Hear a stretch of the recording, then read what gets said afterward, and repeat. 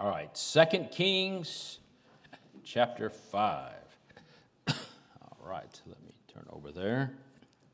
And of course, we're going to jump into the end of a story. Of course, in this chapter you find the story of Nahum, of course, the leper, and we know the story about that. And then, he came to Elijah, and at first he didn't want to listen to Elijah, then he did. Then he got healed. And then after he comes back, he offers gifts to Elisha, who refuses them. So we see what happens here. So we're going to pick up in verse 15, 2 Kings chapter 5, and we'll pick up in verse 15.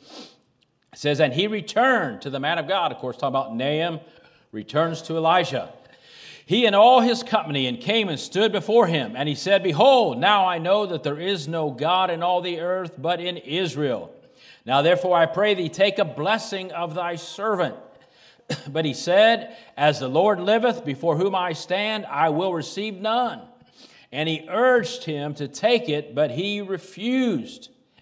And, this reminds me, right, when Abraham, right, he wouldn't take an offering of the kings, and, you think, man, these people can afford and all that, but hey, our testimony is more important than any amount of money, amen? God's glory is more important than any amount of money. A soul is more important than any amount of money. And so, in these situations, they want to make sure that God got all the glory for it, and that this was a God. Man didn't have nothing to do with it. In verse 17, "And Naaman said, Shall there not then, I pray thee, be given to thy servant 2 mules burden of earth? For thy servant will henceforth offer neither burnt offering nor sacrifice unto other gods, but unto the Lord. In this thing the Lord pardon thy servant." I think it's kind of interesting couple verses here. "That when my master goeth into the house of Rimmon to worship there, and he leaneth on my hand, and I bow myself in the house of Rimmon, when I bow down myself in the house of Rimmon, the Lord pardon thy servant in this thing. And he said unto him, Go in peace. So he departed from him a little way." Then we pick up in verse 20. "But Gehazi, the servant of Elisha, the man of God, said, Behold, my master has spared Naaman the Syrian in not receiving at his hands that which he brought. But as the Lord liveth, I will run after him and take something of him. So Gehazi followed after Naaman, and when Naaman saw him running after him, he lighted down from the chariot to meet him and said, Is all well? And he said, All is well. My master has sent me, saying, Behold, even now there be come to me from Mount Ephraim 2 young men of the sons of the prophets. Give him, I pray thee, a talent of silver and 2 changes of garments. And Naaman said, Be content, take 2 talents. And he urged him, and bound 2 talents of silver in 2 bags with 2 changes of garments, and laid them upon 2 of his servants, and they bare them before him. And when he came to the tower, he took them from their hand, and bestowed them in the house, and he let the men go, and they departed. But he went in, and stood before his master. And Elisha said unto him, Whence comest thou, Gehazi? And he said, Thy servant went no whither. And he said unto him, Went not my heart with thee, when the man turned again from his chariot to meet thee? Is it a time to receive money, and to receive garments, and olive yards, and vineyards, and sheep, and oxen, and men servants, and maidservants? The leprosy, therefore, of Naaman shall cleave unto thee, and unto thy seed forever. And he went out from his presence a leper as white as snow." Let's pray. Heavenly Father, again, we come before you through the blood and name of Jesus Christ. And Lord, again, we just thank you for the privilege of meeting together. We thank you, Lord, for your faithful servants that are here tonight. We thank you for those that, Lord, even though they're sick or they're not able to be here, Lord, they're listening in and participating. And so, Lord, thank you, Lord, that we're united together, whether it's here, Lord, or just we're all around the throne of God, and we're gathered together around the Word of God. And Lord, we thank you for that. And Lord, again, we think about those prayer requests tonight. Lord, those that need assurance of salvation, those that have physical need. Lord, we think of the McLeans. We think of Sister Sarah. We think of the Canes and others, dear God, that are upon our heart. God, be with them where they are tonight. Touch them and bless them. Lord, thank you for the praises tonight, dear God, that we heard from Sister Karen. We give you glory for that. And Lord, we do pray for Sister Judy's situation with the apartment, Lord. That's been going on for some time. And Lord, we just ask you, Lord, that you'd bring a final resolution to this that would be a blessing to her and glorify you as well. Now, Lord, help us as we look at this portion of Scripture that we learn from it, and you'd get glory thereby. In Jesus' name, amen. So in verses 20 through 27, we see the story of Gehazi, who had been a faithful servant to Elisha for many years. Now you read some of the chapters before this, and you see that he was a faithful servant for many years to Elisha. I mean, just anything Elisha asked him to do, he did it, and he just seemed like he had a good testimony and a good example of faithfulness as a servant here to the master. But we see here he falls into sin. We see here he falls into sin. And the main sin we see here, I believe, is covetousness. Covetousness. And the Bible says much about covetousness. And I said, hey, I was thinking, boy, this would be a good time to talk about covetousness, right? We're all thinking about all the gifts we're going to get for Christmas. So, we'll just quench that with talking about covetousness. How's that? Remember this, children. Amen. Amen. When you're clicking through Amazon and all those things, right? Remember these, just joking. So the Bible has much to say about covetousness. Let me just give you a couple of verses. Colossians 3:5 says, mortify therefore your members which are upon the earth, and then it mentions several things: fornication, uncleanness, inordinate affection, evil concupiscence, and covetousness, which is idolatry. Covetousness, which is idolatry. Then it says this in 1 Timothy chapter 6, verses 6 through 10. 1 Timothy chapter 6, verses 6 through 10 say this. It starts off telling us how we should be, and then it gives us a warning in verse 9 and 10. It says, verse 6 says of 1 Timothy 6, but godliness with contentment is great gain. Boy, that's a whole lot in that verse right there. Notice it says godliness with contentment. And usually you don't find contentment unless you have a desire and a heart for godliness and holiness. You have a heart for God, and then it'll be easier to find contentment. But that's great gain, the Bible says. For we brought nothing into this world, and here it is, and it's certain we're going to carry nothing out. Amen. We're not going to carry nothing out. Like I say, you never see any U-Hauls on the way to the graveyard. And having food and raiment, let us be therewith content. Having food and raiment, let us be therewith content. But then verse 9 goes on to say, but they that will be rich fall into temptation. Now you got to remember, the Bible doesn't say there's wrong with having resources. A lot of God's servants were wealthy in the Bible. But it says they that will be rich, right? Those that have their hearts set on those things, fall into temptation and a snare, and into many foolish and hurtful lusts, which drown men in destruction and perdition. And then this, verse 10, for the love of money, not having money, the love of money is the root of all evil. That's why when you see things, they always say, what? Especially in politics, follow the money trail, right? Follow the money trail. Which goes on to say here, which while some coveted after, they have erred from the faith and pierced themselves through with many sorrows. Notice that statement. While some coveted after, they have erred from the faith and pierced themselves through with many sorrows. And so in this story with Gehazi, we see an example of that. Right? Of course, we know another good example in the Bible was what? Was Achan? Why was he Achan when that story was through, right? Yeah, that was a bad situation. So, but we see another example here with Gehazi. So, let us notice again here, beginning with verse 20, it says, but Gehazi, the servant of Elisha, the man of God, said, behold, my master has spared Nahum, the Syrian, in not receiving at his hands that which he brought. But as the Lord liveth, I will run after him and take somewhat of him. So here we see what happens with Gehazi. He falls into sin. He becomes covetous. And so this is exactly, again, what happened to Gehazi. I think the story here between Gehazi, the servant of and Elisha, the master, notice, think about the servant and the master, perfectly illustrates What can happen to a faithful servant, a believer, who has a good testimony, but then Satan suddenly, through his subtlety, slips in? So we need to stay alert and realize no matter how long we've been a faithful servant, no matter how long we've been a faithful servant, listen, we are still on the devil's radar.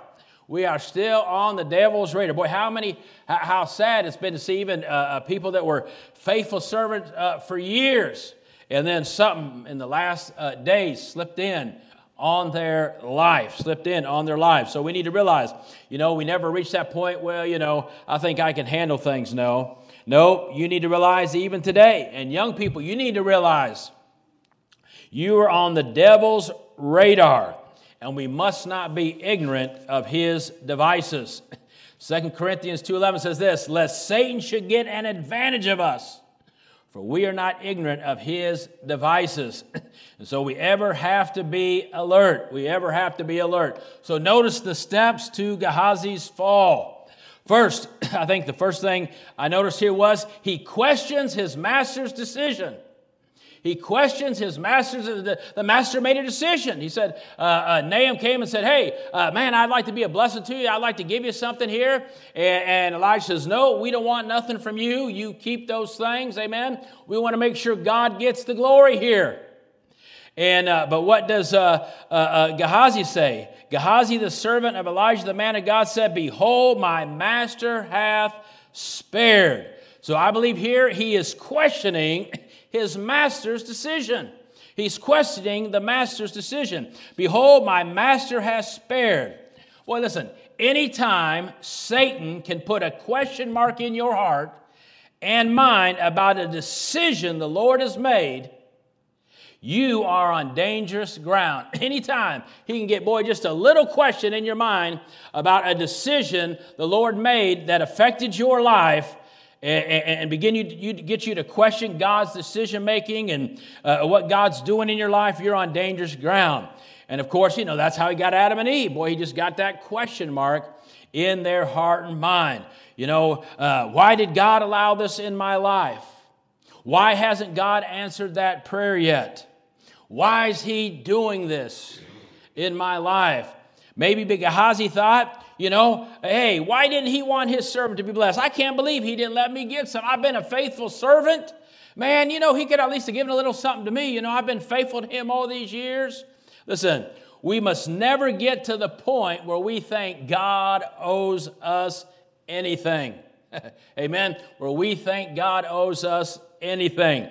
We are always, amen, doesn't matter how long we've been saved, how long we've been served. What's the Bible say? Hey, once you've done everything you're supposed to do, you're an unprofitable servant. Well, that's pretty tough. That's pretty tough words, but that's what the Bible says. Hey, you're simply just doing what's required of you. You're just simply doing what's required of you. And perhaps Gehazi thought maybe he deserved some things. But either way, I think we see here that he questioned the master's decision about why he did that concerning Nahum. Boy, we got to be careful about ever questioning God's decisions in our life. Because the moment you do that, you open a door, you give a foothold to Satan, amen, to slip some things into your heart and to slip things into your life. You need to ask God, amen, to guard you against ever questioning the decisions of the Master of our Lord. And then I think from there you see he turned to his own reasoning. He says, again, notice what he says here, behold, my master has spared Nahum, this Syrian.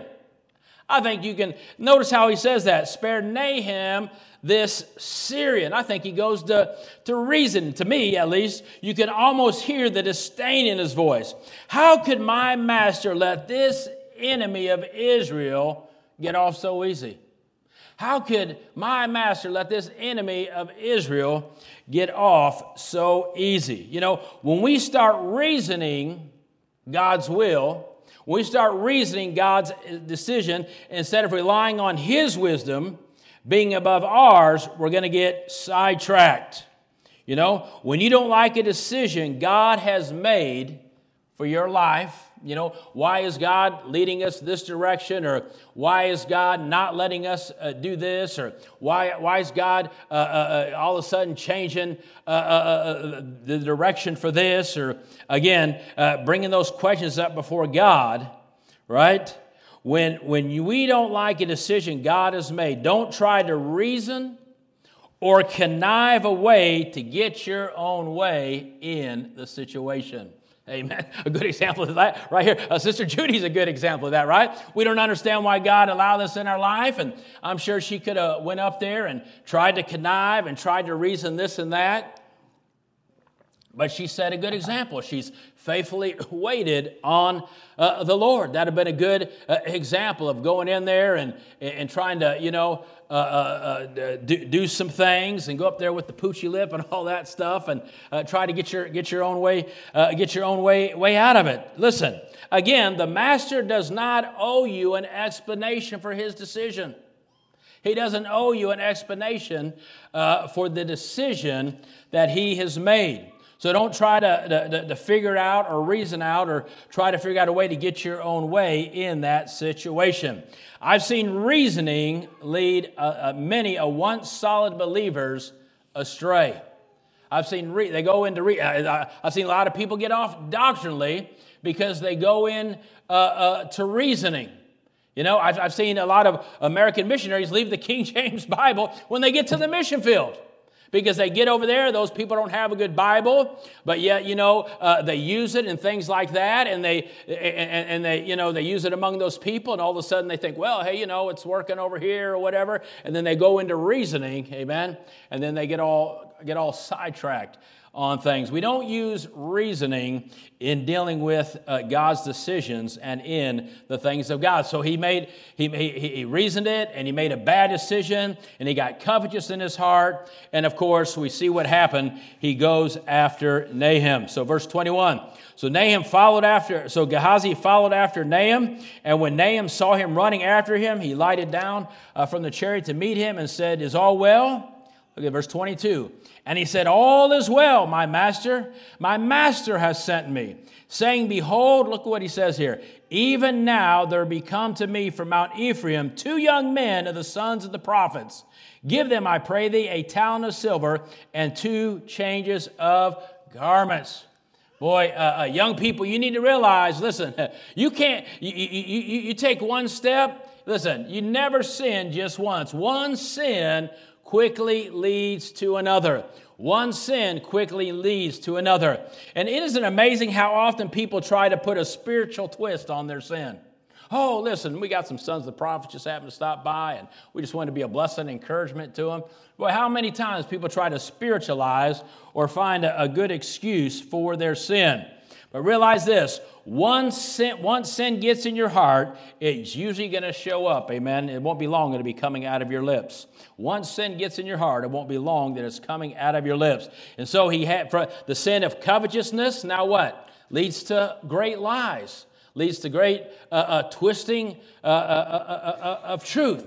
Young people, you need to realize, listen, sin is not something you play with. Once you start down that road, I've used the example before, and you think I'm not going to let this thing go too far. You never know. I tell people all the time, thinking you know where this thing's going to stop, or you can stop it. I said, you might as well get on a big old slide and cover it with grease, and then tell somebody where you're going to stop on the way down. That's about how sin is once you head down that road. And so, of course, we see here just one sin leads to another. But you need to remember this. What happens next? So he gets it and he comes back. And then what happens? The 2 people help him. He takes it and he puts it into his house. And then what happens in verse 25? But he went in and stood before his master. Here's the reality, amen. You might think you got away with something. Oh, look, man, I went down there. Nahum didn't know anything. Boy, I fooled him, and he's going to be back in Syria, so he's never going to know. He's never going to know the difference. And nobody saw me take that stuff and put it in my house. Nobody knows what I do. As far as they know, I was probably doing something for Elisha. So, man, I got this thing taken care of. Oh, my friend, remember, listen, sooner or later you're going to have to stand before the master.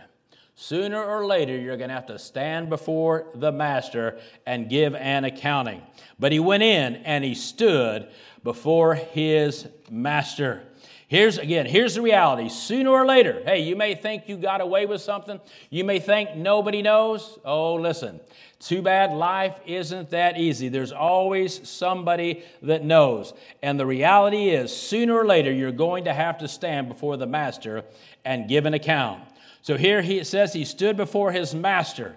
And you know what? The master loves you too much to let you get away with sin. The master loves you too much to let you get away with sin. And then, of course, Gehazi just makes it worse. What's he say here? He says that, but he went in and stood before his master. And Elijah said unto him, Whence comest thou, Gehazi? And he said, Thy servant went no whither. Thy servant went no whither. Listen, he makes it worse by lying to the master. By lying to the master. Hey, Proverbs 28:13. Hey, let me share, young people. Well, everybody should have this, but I want to say, especially to young people, this is a verse that you need to highlight. This is a verse that young people, actually everybody should have it memorized, but I would challenge the young people to memorize this verse. Proverbs 28:13 says this, He that covereth his sins shall not prosper. He that covereth his sins shall not prosper. Boy, I remember one time I preached from this verse in Germany. And what I did is I brought in a bag of trash and I set it on the stage, and then I covered it with a blanket, and I put a sign up that said, Stay away. Stay away. Of course, everybody came in was curious about what it was, curious about what it was. Well, hey, there's no way I could hide. Just because I put a cover on it doesn't mean nobody could see it, amen? Doesn't mean nobody could see it. Everybody want to know what was under that cover, right? And I said, well, that's none of your business. Everybody said, what's under that cover? I said, that's none of your business what's under that cover, right? Hey, listen, they didn't know what it was, but they knew there was something. They knew there was something. Hey, listen, you are not going to fool God. You're not going to fool the master. And, of course, the other half of the verse says, But whoso confesseth and forsaketh them shall have mercy. The best thing to do is just take the trash out. Don't try to hold on to it. Don't try to cover your sin. The best thing you do is let the blood cover your sin. Get it right. Get it quick. Get it right as quick as you can. Young people, listen. Everyone, listen. We all make our mistakes. We all make bad decisions. And the best thing to you is not try to fool the master. Don't try to get by with the Lord. The best thing to do is confess it immediately and get it right immediately and move forward. Get it right immediately and move forward. And because he didn't deal with it immediately, he ended up paying a greater price for that. He ended up paying, listen, the longer you hold on to sin, the longer you stay in that sin, the bigger the price you're going to pay, the bigger consequence you're going to have for that sin.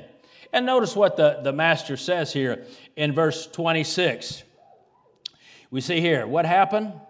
And he said unto him, look at this statement here. Boy, this is a convicting statement. And he said unto him, think about this. This is the master talking. Went not my heart with thee? Man, if you have any conscience at all, and the master makes a statement like that, boy, I mean, how could you just not immediately fall under great conviction? How convicting is that? You see, he had lost a conscious awareness of his master's heart. He'd lost a conscious awareness, I believe, of his master's heart. They'd been together. Their hearts had been knit together. He said, went not my heart with thee? How convicting is that? We must remember, as children of God, we must remember we take the Lord with us wherever we go. We take the Lord with us. He said, didn't my heart go with you? You need to remember, hey, you might be able to slip away from your parents.